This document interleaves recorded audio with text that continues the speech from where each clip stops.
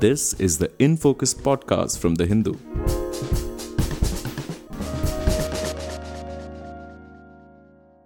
Hello and welcome to In Focus. I'm PJ George, your host for today. Facebook has had its share of problems over the years, from privacy issues to data leaks to fake news. Now, internal documents made public by former Facebook employee Frances Haugen shows that these problems may have been more systematic. They suggest that Facebook may have been aware of the problems that it was causing while doing little about it. Reporting on these internal documents, the New York Times said that in India, Facebook was facing an amplified version of its problems with misinformation and hate speech, but allocated very little resources to deal with it. So, what are the wider issues that these papers raise? What is the answer to the problems that Facebook causes, considering the outsized influence that it has? To discuss these and more, we have with us Mishi Chowdhury, founder and legal director of the Software Freedom Law Center.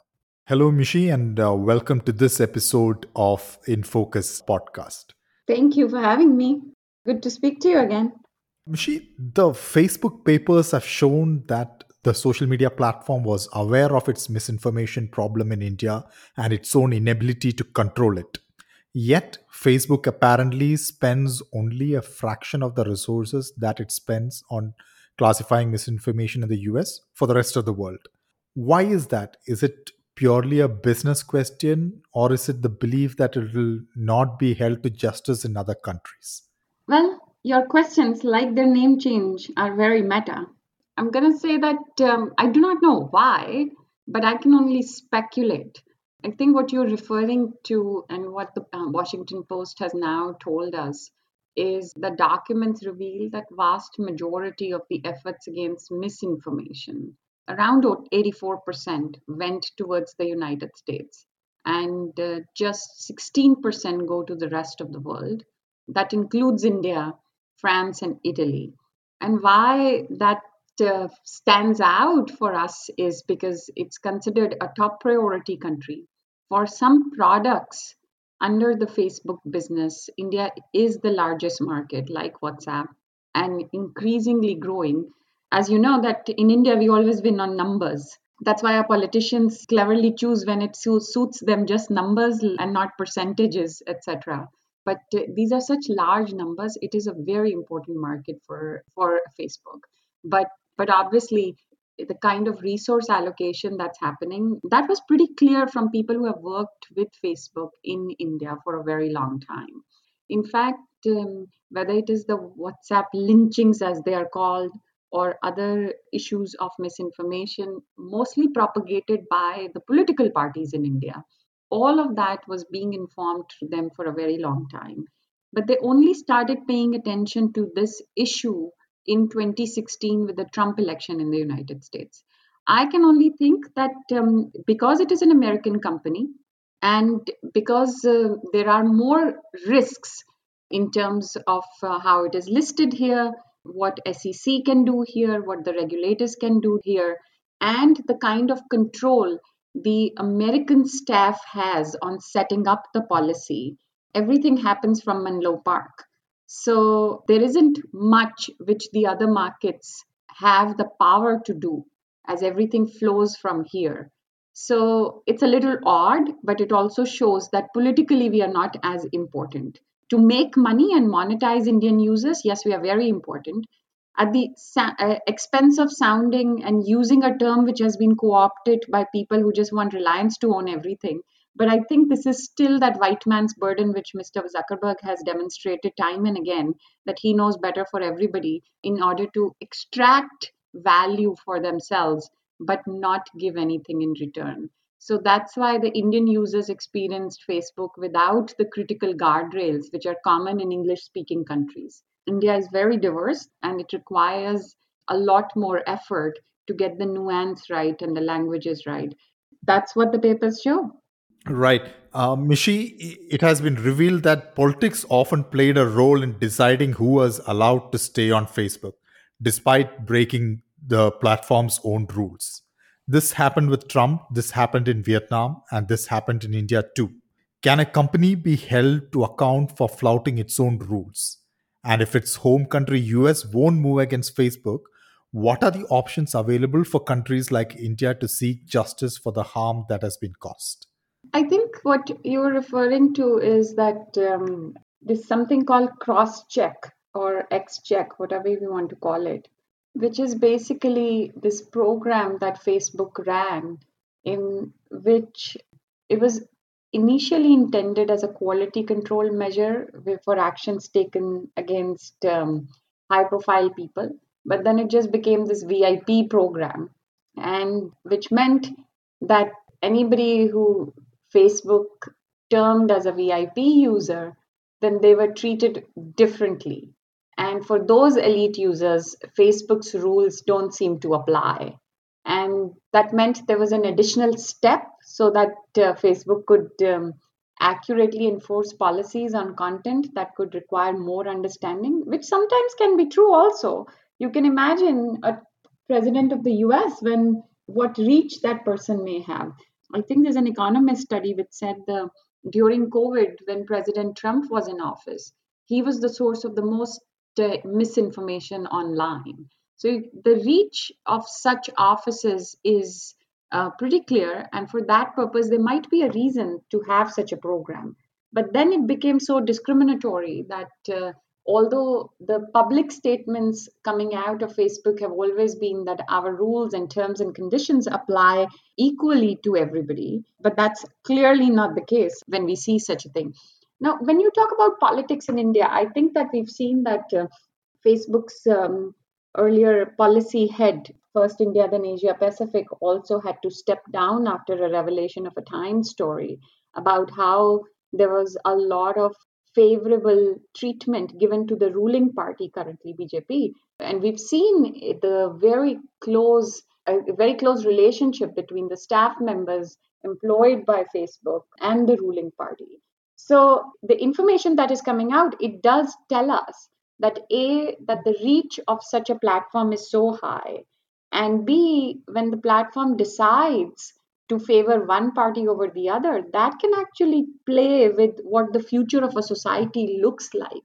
If opposition parties in India cannot have the same reach as the ruling party, today it is BJP, tomorrow it could be somebody else also, even if it were Congress in power. If the opposition parties can't get the same reach in an environment when most people have started to rely on Facebook, WhatsApp, Instagram for their news and other information, then we are giving a lot of power to one company to decide our future and what the story looks like. And that is why it's really alarming that this happens. You asked about whether we can do anything about it. I think in India, users are stuck between a rock and a hard place.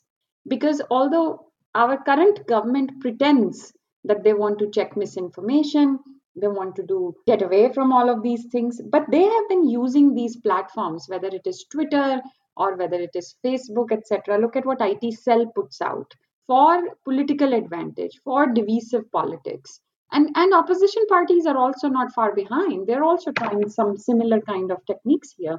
Political parties are the biggest source of misinformation. So ostensibly, they're trying to bring laws like IT rules, etc., to say, oh, we want to check this. But mostly, what they want to do is curb dissent, and they want that whatever they don't like, that material should not be available on platforms.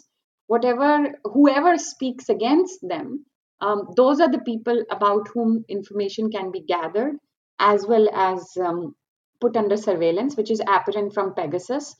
We saw what the Supreme Court did yesterday. There's been a committee which has been appointed, but it is pretty clear that Supreme Court is also very worried about the fact that the government is surveilling on its own citizens. So users or citizens from our country are now stuck because they have only these platforms, social media platforms, to speak against a government which is coming so hard to curb dissent and come down on civil liberties. Because the Indian platforms were never so successful. The coup party has never started, and all these social media platforms rely on network effects. If my friends are not on a party, or if other people are not on a platform, why will I join that? So the users are now stuck using these platforms who are also ripping off their privacy and selling their data to sell more advertisements, who are doing exactly the kind of things which the Facebook papers have revealed to us. Yeah, that's an interesting point about the stuck users. And of course, there is always the argument that Facebook is a private company and it can choose to do what it wants. But then the kind of reach that it has makes it a sort of a public entity again. Which brings me to my next question, which has to do with the public control over what is happening here. Now, the papers show what we already knew, that Facebook's algorithms prioritize engagement to a level that cause harm, and that it values anger as a response very highly. In fact, a researcher who took on the avatar of a new user from Kerala was shown misinformation and violent content in a matter of days. Another researcher who took on the role of a conservative American woman was sold conspiracy theories almost immediately. Now, algorithms that promote the wrong stuff or are biased against women or minorities are a known problem. So, in a world that is getting increasingly run on algorithms, is there any possibility of a public control over algorithms, which are essentially owned by private entities? In your knowledge, are there any laws that are in the making or any moves towards this? So I think that one thing which I'll say is that algorithms are just computer programs and instructions. These are not some entities written by somebody else. We write them. Developers write them. I have written them. And in today's world, there's infinite scalability of a message and zero cost of personalization of that message. Because these platforms are able to scale them, and there is zero cost to personalize it to what George wants it or what Mishi wants it, that's why a lot of information spreads so fast. An algorithm can only understand the actions and not context. So there is going to be algorithmic bias, and for various reasons. It can be because the data set on which an algorithm was trained is non-representative data, or the labeling was a problem. And an algorithm only is usually, we specify what is it that they want. Now the edge rank or whatever Facebook is using, if for news feed, if that algorithm is being told that you are supposed to only prioritize engagement, then it is going to see which is the post which gets most reactions. And as these papers reveal, that researchers understood that a lot of these posts which were divisive, where the angry emoji was the one, that's what the algorithm was promoting, because that got most engagement. And Mr. Zuckerberg said that any changes, if they will bring down meaningful social interaction, what he calls MSI, then he does not want to make that change, even if it causes havoc and wreaks havoc with the society. So I think that there is a little bit of discussion in the US Congress when the whistleblower deposed before the US Congress committee. I think this time at least they've started to talk about addressing the algorithmic biases and not just content moderation. But I will say that we do not know right now what a regulation of that kind would look like, about fair distribution of resources, how do we address them. Generally, we say that algorithms must have independence and balance, which means that the results must be equally accurate for different members of different groups. And the balance means they must produce same false negatives and false positives for each of the groups at issues. But it doesn't happen as much as we think it should happen. So those are the right places to look at. But I will say that algorithms are just a tool which is used by companies. And if AI is going to be everywhere, then it's not so much about the algorithms, it's about ethics which are built into building these algorithms. And these conversations need to be had by the product managers during the design phase, because there is going to be, we know that there's digital amplification, we know there are issues of inclusiveness, privacy, algorithmic bias, and also cybersecurity, which is important. So, those things for now, I don't think our regulators or our people who write laws understand. In India, at least, I will say people are just dithering. Mr. Shashi Tharoor cannot even hold a committee meeting or tell us what has happened so far, even after revelations, whether it was the WhatsApp breach or the Pegasus. We do not know what the IT committee is doing. Many of the committee members have said it doesn't seem that these issues are important for the electorate. And unless it is important for the electorate, MPs will not take any account of that. In any case, in India, committee hearings, unlike the US Congress, are secret. We don't know who talked. Many of the times they've held hearings, they've never called any civil society member. They've only talked to the companies and they've only talked to the government officers. So nobody hears what a user wants or wants done. And all we get is whatever our politicians, who are mostly patriarchal, they're very patronizing. They always think that they know better and the state knows better. And the moment you throw any of these buzzwords at them about innovation or so you can always throw, if you're a business, you can always say innovation and data driven products, etc. And if you're a government employee, you can always say, oh, national security, and then everybody gets scared and then they just maintain the status quo. I don't think they've actually made an attempt to understand what this means.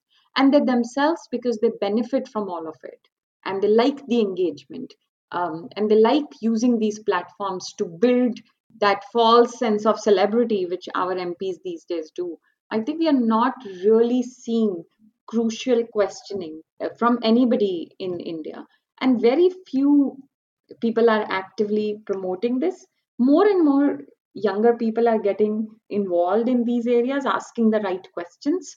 But I don't think that we have the political will to take the right actions here. And either we go on in the complete opposite direction of what they tried to do, is which is trying to arrest Twitter employees. We do arm twisting. And every time we write a law, we always say, oh, 7 years of jail and non bailable offense, and which is all nonsense. You cannot provide a business conducive environment if people will be fearful that they will be thrown in jail. All you can do is give damages. So when they enact laws, they do nonsense like this. Otherwise, they just don't enact laws. So I don't think that our own government, any of the three organs, there is some hope in the judiciary, but they also only do whenever it's easy or a low hanging fruit. I don't think that there is will in any of the organs to actually take any action. And that is why we all look up to the European Union or US to do something, and then maybe somebody will copy it in India. Now, if India is not willing to do anything, or the government is not willing to act, and the US also, the government is inactive, what can force an action here? Now, Facebook has its own internal committee, the oversight board, which forced action on the Trump case. Do they have the power to say, okay, if this algorithm cannot be doing this, or this is the limit to which it can go? Does the oversight committee have the power to do it? And even if it does, what will its impact be? I think these questions are so hard that there can't be one solution. It's going to be very, very complicated. And that is why Facebook started this concept of the US, of the Facebook Supreme Court, and came up with the oversight board, which is independent of Facebook. It is managed by a separate trust. It is not controlled by Facebook, um, although it does have interface with Facebook. And they have themselves decided to be bound by all the decisions of the oversight board. Um, to their credit, they have actually been following and making policy changes based on what the board has recommended. Having said that, it's a very small part of the problem which is being addressed by the oversight board. It's an excellent idea, because I don't think our judicial systems can handle all these kind of cases. I also have been the proponent of the fact that for free speech and expression, it is better that judiciary steps in. But you can see, especially in a country like India, where under trials can't even get a trial for years, this is not our priority. And our judiciary, which has such a backlog, should not be handling these matters. And that is why oversight board is an excellent, excellent idea. And I hope that the kind of independence oversight board has so far shown, that is replicated by several other platforms also. But oversight board has very limited jurisdiction. They can only look into cases which are appealed for removal of content by either Facebook or some individuals themselves. They can't take decisions on everything. They can make recommendations, and whatever is in front of them, which is like every court only answers the limited question or the case which is in front of them. They can't make policy, they can't legislate. So similarly, oversight board, an excellent idea. Right now, an experiment, hopefully it will succeed, but it will only solve one very small part of the larger problem. The problems are plenty. The problems will have to be antitrust, competition issue, privacy matters, the problem of data collection, the entire surveillance business and the core infrastructure this is doing, and what it is doing to our societies, what it is doing to democracy. Is this what free and fair elections mean, when one party can actually just buy up everything, influence, or anyway, and or in terms of how health misinformation was spreading during the time of COVID, and it took so long for one private party to act? And can we give so much power to such a company is also a thing which we all will have to grapple. I don't have easy answers, because anybody who has easy answers has perhaps not understood the problem and the scope of the problem. And they're just trying to either gain political points or media points. At least all the thoughtful scholars, business people who work in this area. Um, um, and I work with a lot of clients because I do believe in multi stakeholderism, which means that we cannot just say, oh, companies should not exist, because companies, we do need them. We do need the government also, and we do need the civil society as well. So, uh, in that multi stakeholder model, I do hear a lot from the businesses, because businesses also have their priorities. But I will say there are no simple answers to this. However, we will have to make these companies liable for a lot more than they are right now liable. They get away with a lot, but because our politicians rely on these platforms so much, whether it is about campaign donations here in the US, or just as the reach of the platform to get celebrity status, or to spread misinformation like in India, I don't think we will see um, constructive action. All we will see is Mr. Ravi Shankar Prasad yelling and screaming when he was the IT minister, or just public theater between one company and our ministers.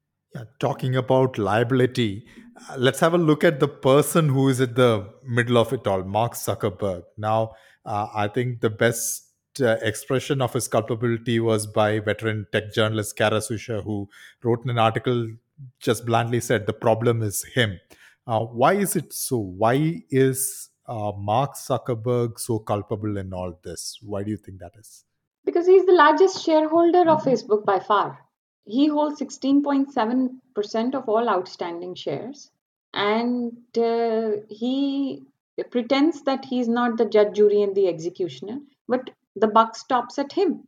And he is a very, very smart technologist. But just because you are good technologist does not make you good at everything else. We have a tendency that somebody who's good at one thing, especially in technology, we think they will be good at everything. Look at the importance we give Mr. Nandan Nilekani, who's going to run everything about India just because he did well with one company. It doesn't make Mr. Nilekani an expert on everything. It doesn't make Mr. Bill Gates an expert on everything. But at least to Bill Gates' credit, the foundation hires experts and then they go out and say something.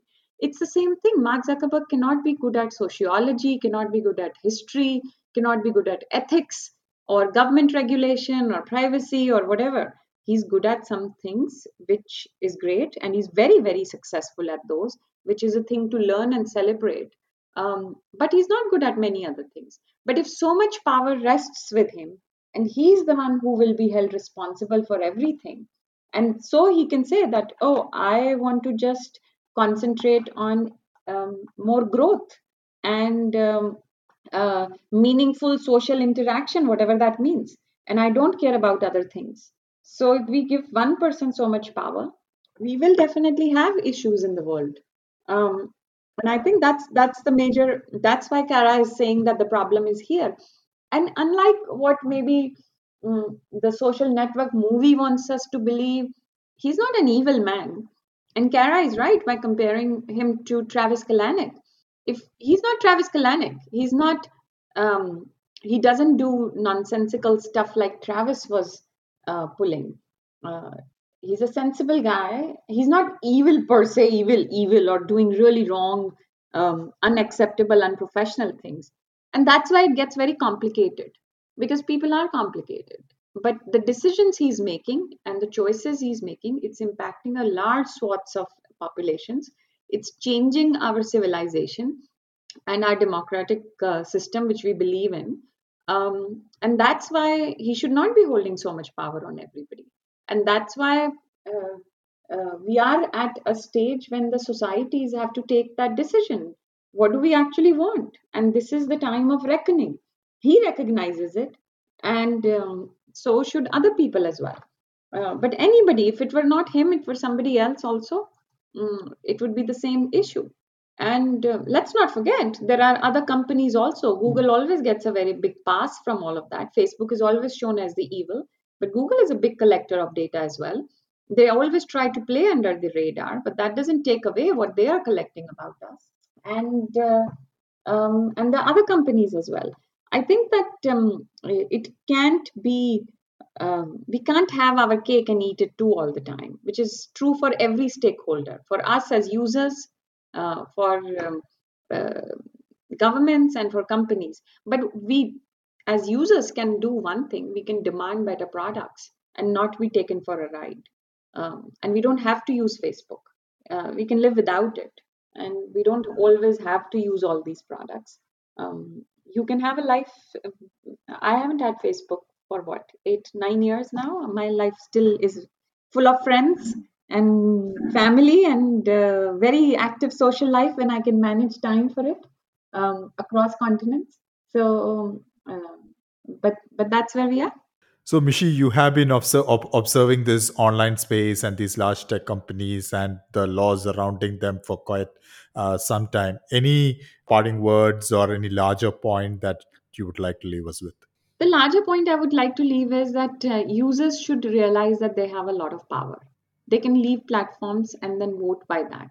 They can also demand better laws from their government. I think right now, government has been dithering and not even given us basic data protection law. So I think that we should demand better laws, we should demand better products, and we should always practice better digital security online. Because if nobody else will come to our rescue, we should rescue ourselves.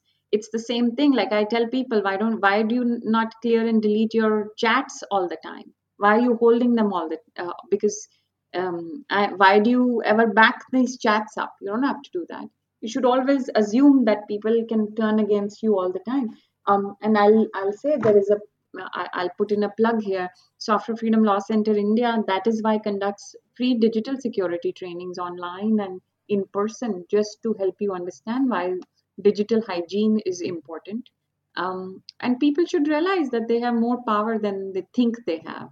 Um, and I hope India has a more saner and comprehensive digital policy rather than just try to do public theater on Twitter, and not think that data is only to be monetized by the rich boys in India, but it is a thing which can be used also for public good.